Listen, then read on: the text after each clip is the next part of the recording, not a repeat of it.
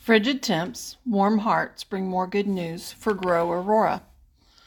The January 19th GRO Aurora meeting was held at the downtown historic Missouri Pacific Depot, which also serves as the offices for the Aurora Chamber of Commerce.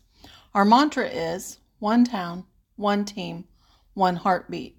You've heard me say that before. GRO Aurora was launched 8 years ago through a partnership with the Community Foundation of the Ozarks. Brian Fogel, the outgoing CEO, encouraged the partnership after Aurora competed for some resources with other Southwest Missouri communities. In the beginning, we were a runner-up community after a grant application process, but soon proved our worth and earned a seat at the table within just a few months. Our vision is simple. GRO Aurora will consistently provide ways to enhance, showcase, communicate Aurora as the best place to live, work, play, and grow in Southwest Missouri.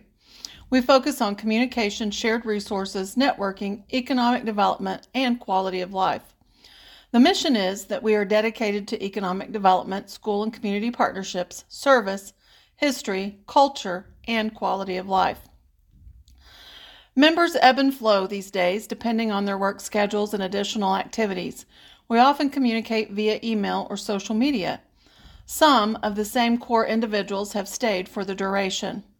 January might typically be a slow month for some communities as the winter temps put a chill in the air, and the economy usually takes a bit of a plunge right after the holidays. You couldn't have assumed that at all from the warm smiles around the table last week and the good news that everyone was eager to share, despite the fact that technology didn't totally work out the way it was planned for those zooming in from remote locations. Michelle Parbury, who serves as our fearless leader, got things rolling with Scott Pettit, who joined from his law office, along with his son James.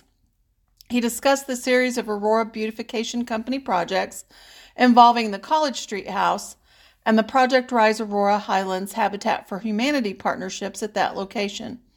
The project is finishing its first year of a 2-year plan. The home is getting a big remodel and an addition, following a little bit of demolition too.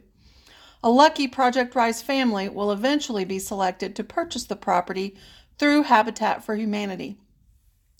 Pettit also mentioned the wonderful work that had been done at the site by Brad Bettler and others. He said ABC also has a project in the works on Hudson Avenue. For the first time in a few years, ABC did not ask for any grant money from the local community foundation representatives who screened grant applications after the first of the year. With the city's grant from last year, we have the money for our projects in place, and we didn't want to encroach on the other valuable community projects needing the funding at the present time, he noted. Sandy Rogers from OCAC provided an update from her neck of the woods and discussed an upcoming single-parent event, weatherization efforts for those who qualify, and the upcoming April 19th poverty simulation event, which will be hosted at the Aurora United Methodist Church. Marcia Egan provided a Project Rise report and discussed a possible March graduation event for those in class number 4. 8 people were in the class and 5 are ready to graduate. The program was launched to help support the efforts of growth in the rural Ozarks, which is about networking, quality of life, and supporting the local economy. Class number 5 is also in full swing, and recruitment efforts will start soon for class number 6. She discussed her great team who always seems to step up and step in when needed as families learn the importance of credit scores, job interviewing skills, establishing priorities, and more.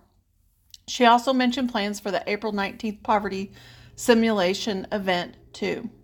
Shannon Walker, the executive director of the Aurora Chamber of Commerce, discussed a February 13th coffee and community event, which will feature a speaker that morning from the Veterans Affairs Office. The event will begin at 7:30 a.m. at the Garden Exchange in downtown Aurora. She also discussed plans for an Eggs and Issues event being planned for April 26th in Monette in partnership with other area chambers. She announced the official formation of the Chamber Foundation, which will enable the Chamber to apply for more grants and qualify to do other things to help support the community. The annual Chamber banquet will be held on May 18th, she said. Jack Minch, president of First Independent Bank, spoke about the Create Here program and indicated he and Shannon Walker have presented a program about it to Aurora Rotary in recent weeks. In turn, Mark Dillman has expressed an interest in joining their group, which meets the fourth Tuesday of each month at 4:30 p.m. at First Independent Bank. John Paul Lee and Michelle Parberry discuss their ongoing work with Project Rise and how quite often it is important for members of area groups to see a friendly face as they put plans together to move forward with plans to improve their futures. Jackie Barger of the Children's Smile Center of the Ozarks discussed a variety of projects and upgrades connected to the Smile Center, which has facilities right now in Ozark, Branson West, and Aurora.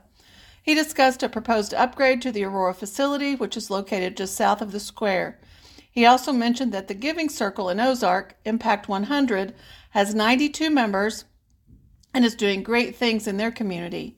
He commended Aurora for starting its hometown partners Giving Circle and indicated he had helped us brainstorm as we put things in place to launch our own efforts last fall.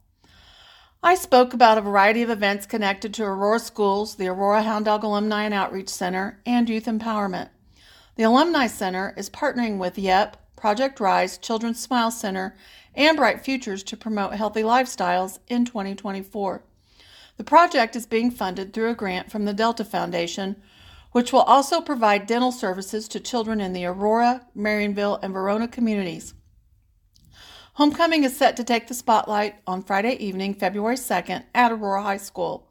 There are 12 candidates that have been announced, and we'll be putting plans in place this week for Spirit Week activities, too. Missouri Humanities will be here this year for a dinner workshop, and the Alumni Center has plans in place for Phase 2 of the Veterans Honor Garden, another mural, a digital storytelling studio, and a fall dedication event. America's muralist, Rain Klotfelter, is busy working on the design for the next mural. The Alumni Center will also be announcing this year's recipients of Hall of Fame distinctions soon, and they will be honored in the fall as well.